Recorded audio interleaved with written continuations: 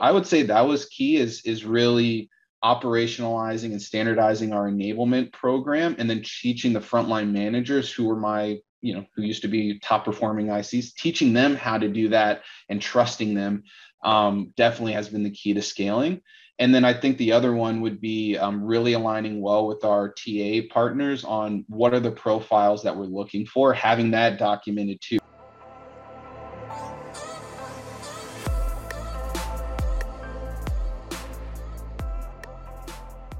Hey everyone, George Soto here, and you're tuning into Demo Diaries. Today I'm joined by Derek Hall, who's the Director of Sales Engineering at ServiceTitan. How are you, Derek? Good to see you, and I'm glad we were able to get this rescheduled. The internet gods were not in our favor last time. Good to connect. No, it's great to see you as well, and looking forward to it. Hopefully, they'll shine nicely on us today. Yeah, I think they are today. I think they're like, okay, we're gonna stop messing with you today. So, well, why don't you take a quick second, just to tell folks a little bit about your story, right? Your career story and how you moved into sales engineering. Yeah, it's been a fun ride for sure. I definitely didn't predict I would get into sales engineering when I started my career. After I retired from a football career, I got into tech sales, living in the Bay Area. So naturally, I got into that industry. And it was great. I started out actually as a sales development rep, cold calling folks, and I worked at Google and then a nice startup in the Bay Area called Sumo Logic, and had a lot of fun with that. But I did learn through that role, what I liked and what I didn't like, and I learned I really liked selling software and helping people solve challenges, but didn't enjoy talking to folks that didn't want to talk to me. So as I was figuring out what my next steps in my career would be, I actually encountered the sales engineering position at Sumo Logic, and at our SKO, they did this amazing presentation on this really cool analytics stuff they built that really helped solve some challenges for some Fortune 500 companies. And then I was like, wow, that sounds really cool. That sounds like a perfect middle ground. The more I learned about the role, where hey, you get to sell software, focus on the product, help solve customers' problems and challenges, and then only talk to folks that actually want to talk to you. So it sounded like a perfect middle ground in the right direction of some technical skills to learn on my own. It would give me a shot. So I was fortunate. I took advantage of that. Went on Code Academy, Google, online resources, learned various technical skills needed to do the role, learn regular expressions, some SQL stuff, and just really aggressively worked to be as good as I could, and eventually promoted and worked my way up, and was fortunate when I moved to LA to get hired as the first sales engineer at ServiceTitan. And I told him I wanted to build out a sales engineering organization, and now where the company's grown, in a ride. I love the role. Awesome. Well, let's talk a little bit about the career path, typically of a sales engineer.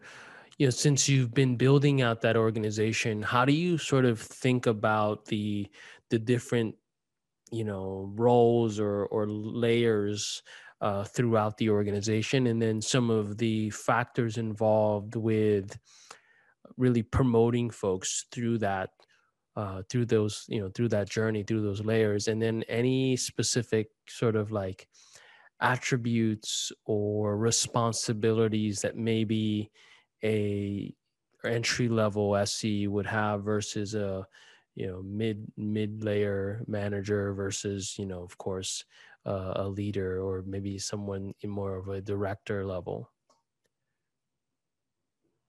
You sell to more business owners, business, and you maybe need to have technical skills. So it's certainly going to vary between company, but I'll say no matter what, I always want to encourage people that whatever's technical skill you need for an SE role, you can learn it, right? The content is out there. If you're willing to take the initiative and you have the drive to do it, you can always acquire the skill needed to do an SC role at various companies. In terms of what I think about in terms of career pathing, I certainly set up various levels within our organization. We have entry level associate SC positions where we give folks who maybe have less SC experience or less technical background the opportunity to really work their way up and acquire skills to do the role. So for them, we're mainly looking for Traits, right? Traits are really important for me. For anyone that I hire, I focus more on traits than hard skills in terms of who I hire and who I promote. And I'm always looking for folks who are self-starters, who take initiative, who can really hunt and make things happen. And then I'm also looking for folks who have a really strong intellectual curiosity, who I trust will really embrace learning, right? Learning the skills, learning the product, learning our customers' industries. So I have an entry level where they can come in, and if they have less technical skills, they'll at least start in the role with some smaller deals and some admin work on our demo environments. And then we'll train them on how to sell like a sales engineer the way we want to. We'll point them towards learning programs and online courses to build the technical skill. And then as they perform, once they prove that they can do the role effectively, then we'll promote them. And then I have various levels in the team, from our inside SE team that sells SEB mid-market accounts, to an enterprise team that sells in the field, really large accounts. In each way, obviously you can work your way up based on your performance. We have various metrics that we track within the team, and I do my best to promote internally for these roles. But at times we certainly have to source externally, and we're always we're looking for folks that, number one, have those traits I listed before. That's the most important thing to me. And then we'll do some kind of assessment of how well they can present, and depending on what level they're applying for within the role, we'll have some basic or we'll have some expected technical background for them to know, right, around cloud technology, understanding how SaaS software works, proven that in the past they've been able to learn a technical skill for a job, so that I know that they can learn what they need to learn to be able to do the role effectively here. So, in summary, I mainly look for traits when it comes to folks that I'm looking to hire and promote, and a really strong intellectual curiosity and a proven ability to learn complex concepts, because I'm confident, we can point someone like that in the right direction, and they'll learn what they need to learn to do the job well. Now, you were the first SE at ServiceTitan and have scaled the organization. And I think that last time we were chatting, you said something like ServiceTitan was maybe 100 and something people or something like that when you joined. Was that right? Yeah, I was employee 148, and Okay, now we're at 148. about like 1,400. I So was about to grown a say lot. 148. It's Yeah. probably my brain recalling. What were like some of the challenges with scaling the team that you encountered, and like what does sales engineering look like now at ServiceTitan when I think you're about like 1,400 people or so? Yeah, so there's always challenges with scaling, always growing pains, and it was my first time building out an organization, so I had to learn a lot on the fly. And for me, some of the biggest challenges with scaling is, one, finding sales engineers, and it's really a niche position. There's not a huge pool of folks to hire from. So finding the right ones with the right traits was always the first challenge. But luckily, we had a great talent acquisition team. And then the second thing was really figuring out how to operationalize training. So training and enablement is super important to me. It's behind, staying on top of our numbers and our performance. That's the second most important thing that I work on, and that I direct my managers to work on, is how do we really operationalize and improve how we train and enable people. And really documenting a very specific system and an enablement track, so that I could operationalize and make that process consistent as we grow the team larger and larger. That was super important to me. And one of the keys to us effectively scaling was building out, we have an internal LMS system, building out an onboarding plan in there, building out a playbook for, how you train all of our new hires on various modules. And so documenting all that so that we can have very consistent and have consistent performance across the team was a big challenge, but super important and key to us scaling. And then as the team grew larger and larger, I had to start delegating a lot of those training responsibilities to frontline managers and train the trainers, which was a hard transition for me. It's something that I take a lot of pride and ownership over, and it was hard to make that transition to let some of that key responsibility go. But it was the only way we're going to be able to continue to scale and performance manage the team effectively, because once we got past 6, 7, 8 people, I don't have the bandwidth to really watch everyone or check in on everyone.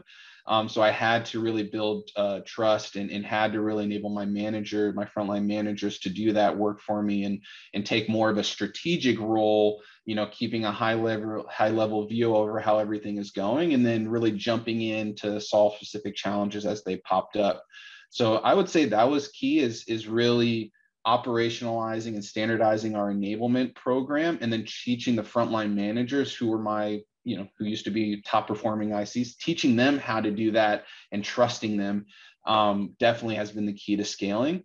And then I think the other one would be really aligning well with our TA partners on what are the profiles that we're looking for, having that documented too, right? Having a playbook, right? Obviously, you're hearing me say document a lot, documenting what traits Well, it's really what we're looking important. for. You can't scale without it. So I'm with you. Yeah, you really can't. And documenting all the stuff that we're going to do for training. And, that can be pretty loose depending on the company. And I was determined that I was going to make that very standardized. And I think it's helped us scale effectively. Now, I'm going to sort of back up go back in time for a bit. If you think about your journey or your experience transitioning from an IC to then a manager of people, and this is actually quite timely because I was giving some advice to a friend of mine who is making that transition now. She is not in sales engineering, she's on the sales side, but it's certainly like that transition from being a total rock star IC to now a manager of people, irrespective of where you're at or what team you're on, is definitely like a process. Anything that you sort of remember from that transition, any learnings that you would give folks out there who are in that process? Yeah, it's definitely hard, especially when you're a star IC, and we really enjoy the recognition, right? We work hard for it, and we really enjoy being on that leaderboard. So really, I think shifting the mindset now, where your success is now your team's success, and you're going to actually shine through your team shining, and making sure you're really comfortable with that before you get into a management position is really important. I would say I get a lot more reassurance now, or I get a lot more gratification now when I get sent compliments on how my team is doing. Like someone shared a really nice Slack on how, my one of my ICs just crushed a call and helped close a deal, and they're doing great. Like those are the things now that you need to embrace and feel really great about as you transition to more of a leadership role, and do your best to really bolster and have your IC shine. And I think embracing that mentality is super critical for you to be a successful manager, and really get the buy-in from your team that, hey, you're there to support their success. You're not there to make sure that you're shining or you're getting all the recognition. And I think ICs and folks respond to that when I think they can view that as being refreshing when their leaders are truly like genuinely bought into their success and not worried about getting their own personal credit. I think people have an easier time following and listening to people like that when they feel like they're really bought into their own success. So that was like one of the more challenging but important transitions I made from IC to manager, and it's really paid off well on the team. So I say that's key. And then, like I said before, as you're transitioning, it just becomes even more important to document everything that you can to, make sure you're on top of how you're going to help enable your team's success, how you're going to help, point them in the right direction on where to go. So I would say really, and as you grow in responsibilities to where you're not just managing your own performance, you got to manage other people's performance. Taking lots of notes can help you keep on top of all of the things you got to work on across various people. So if you're not a copious note taker, I say that was one of the really important things to adopt as you become a manager. Absolutely. Absolutely. Well, they say that's one of the reasons why Michael Jordan never became a coach, because he really could. He was incapable of not, keeping the limelight on him. But yeah, I don't know. Who knows? But Yeah, it's definitely that. okay. There's it's not for everyone, and you can have a fantastic career as an individual contributor, and that's great. And you can have a really fun, fulfilling career as a manager, and they both have their own benefits and challenges. And I always push my team when they're considering where they want to go in their career. We're very transparent about pushing them to really network and really learn what the day to day is like, because again, not everyone's going to be happy in the management position. So it's definitely something to deeply explore, and leverage networking to make sure it's something you want to really embrace. Awesome. Now, let's talk a little bit about some of the challenges that pre-sales professionals deal with on a daily basis. What does that actually look like for a pre-sales professional? And I know there's probably a million of them, but if maybe some of the top one or two that you that comes to mind that you can really point out and help people sort of visualize how to overcome those challenges. Sure. So I'll start with maybe some of the challenges of a pre-sales individual contributor, and maybe some of the challenges of a pre-sales leader.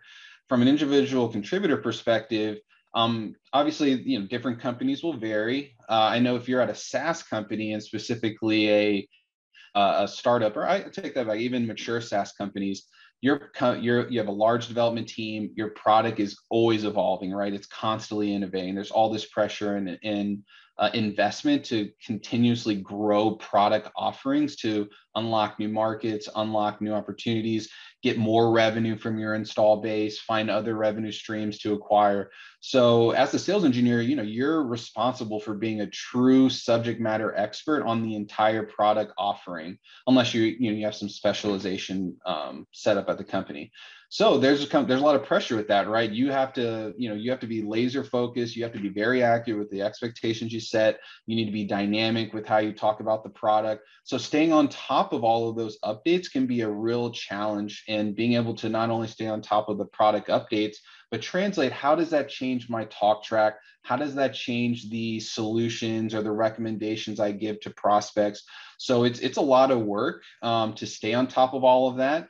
And then if you're that's just within your product, right? Perhaps you need to learn new infrastructure or new technologies. Maybe your company is adopting a new software stack, or new components that now need to update your talk track, and you're going to need to answer technical questions about it. So there's just a massive evolving landscape of stuff to learn. So building a strong system to stay on top of all of that change, all of those changes, is a big challenge, right? One of the biggest challenges of the role, because in the end, we have an engineer in our title, so the prospect expects us to know what we're talking about and to be 100% accurate, right? There's more pressure. So I would say that's a big challenge, but it's a great challenge, right? You rather have that problem than have a stale product that never changes, and then you end up running out of opportunities faster.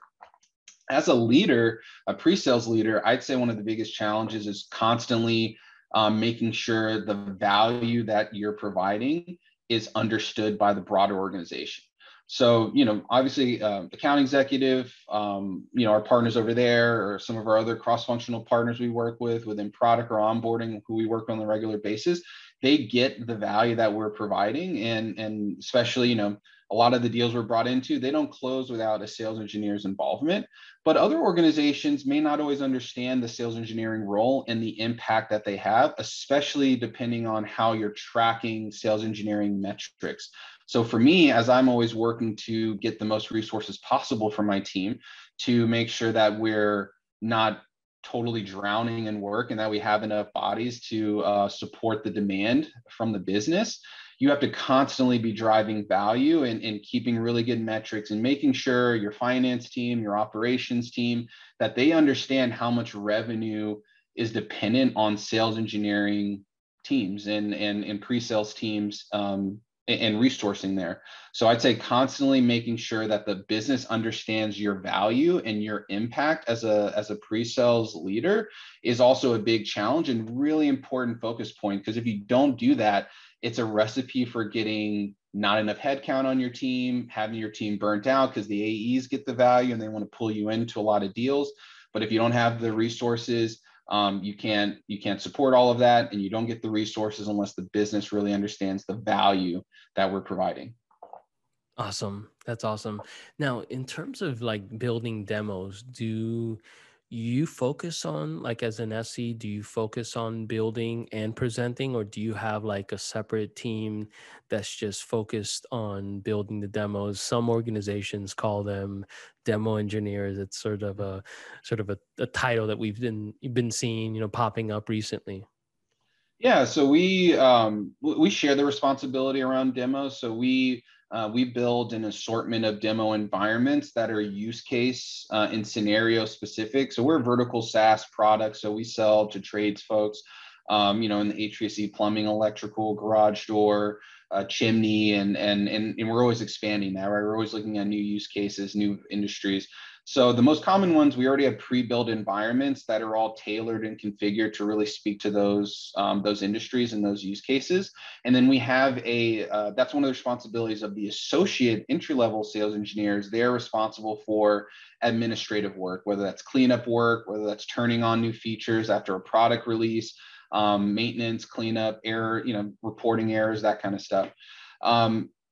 And then when it comes to custom demos, that's really on the sales engineer who's owning that deal to build. They'll have their own environments that they can do whatever they want in. We have a pretty easy process for cloning out new environments that they'll then take the time to configure for that specific deal. So when we need to do custom work, it really is on the specific sales engineer working that deal to build that environment.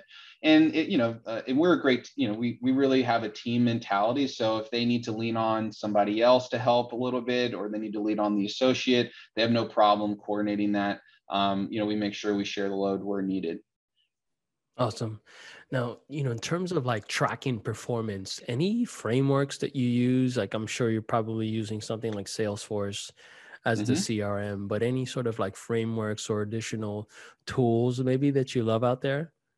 Yeah, it's a challenge, certainly to do performance management for the sales engineer role because it's so cross-functional and it's so team dependent, right? Obviously we can go and deliver a killer demo, but if the pricing isn't presented well, or if the negotiation doesn't go well, you lost the deal even though you did exactly what you were supposed to do. So what we do is we have an assortment of KPIs that we track with the team. Some you would expect, right? We'll track close rates on their deals, as that's a signal for their sales quality and how they impact the deal. We'll track how much revenue that they're helping bring in. But those are there's definitely tiers of importance for me when it comes to KPIs. Those are a little bit lower because that's not fully in the sales engineer's control. We don't negotiate price, all right? We don't negotiate the contract. But they are signals that I do care about, just less important than the next two. The two more important ones that I care about, the first one is we use Gong as a product, and we do scoring of demo quality. So we have a whole scorecard for things that we look for you to cover in a demonstration, and the managers will score calls on a monthly basis for every single SE. That's fully 100% in your control. So those scoring of demo quality is the top metric that we care about in their review cycle, right? That come up. And then the other metric is we track churn on their accounts that churn during implementation. So our product, the nature of our product, implementation can take from a month to 3-6 months, depending on the company and their engagement level. So if an account churns during that time frame, then I view that as, maybe we didn't set expectations correctly in the sales process. So we track different churn reasons, and if they churn because there's product gaps or the product doesn't fit the customer's use cases, the SE is docked for that. So we track churn rate tied to those situations, and that's another important KPI. So those are the four most important ones for us that we use to try to build kind of a comprehensive view of performance and try to really orient it around stuff the SE can control. Awesome, Derek. That was awesome. One last question. I know you're pretty busy, so don't want to hold you up too much. But outside of conversion rates and all the sort of like quantitative variables, what does like a killer, like awesome sales engineer look like? Yeah, a great sales engineer to me looks like someone who is, again, hungry and a hunter, who's ambitious, who's always looking to get better and learn. They have a really strong intellectual curiosity as well. So not only are they a hunter and able to go work with their various cross-functional partners unsolicited to try to make a deal happen, but they're always seeking something new to learn. Those are really critical. And then for me, in terms of a selling style, for me, like, the highest performing sales engineer really sell like a consultant, where I'm not here to throw a bunch of superlatives at you about what the product can do. I'm here to understand, what your business challenges are. I'm going to map to how the product solves those challenges. And then I'm also going to I'm going to be very knowledgeable about your business, to where I can speak on industry best practices and why doing it this way is a best practice in the event that maybe you're not doing it that way. So I'm a big believer in the challenger sale methodology. That's how I was taught in my early sales career, and that's how I push the team to, sell like a consultant, be prescriptive, be tailored, take control of the conversation, and making sure that we're teaching the prospect something as well, so that they're getting a lot of value out of the sales engagement. Awesome. Derek, thank you so much for your time. If folks want to follow you on social media, maybe learn about open roles on your team, or maybe just follow your content, what is a good URL or particular social handles to reach you? Yeah, to be honest, I'm not a huge social media person, so I'm not very active on like Facebook. I have a Facebook page, but I don't really use it too much. I'm on LinkedIn, so I'm decently active on there. So feel free to locate me on that, and follow the Service Titan page. We're always posting open roles. Got a couple open roles right now. We'll have some more open later this year. So always welcome for people to reach out if interested. Awesome. Derek, have a great day, and enjoy that LA sunshine. I plan to. All right. Thank you, All right, George. awesome. Thank you so much for your time. Bye.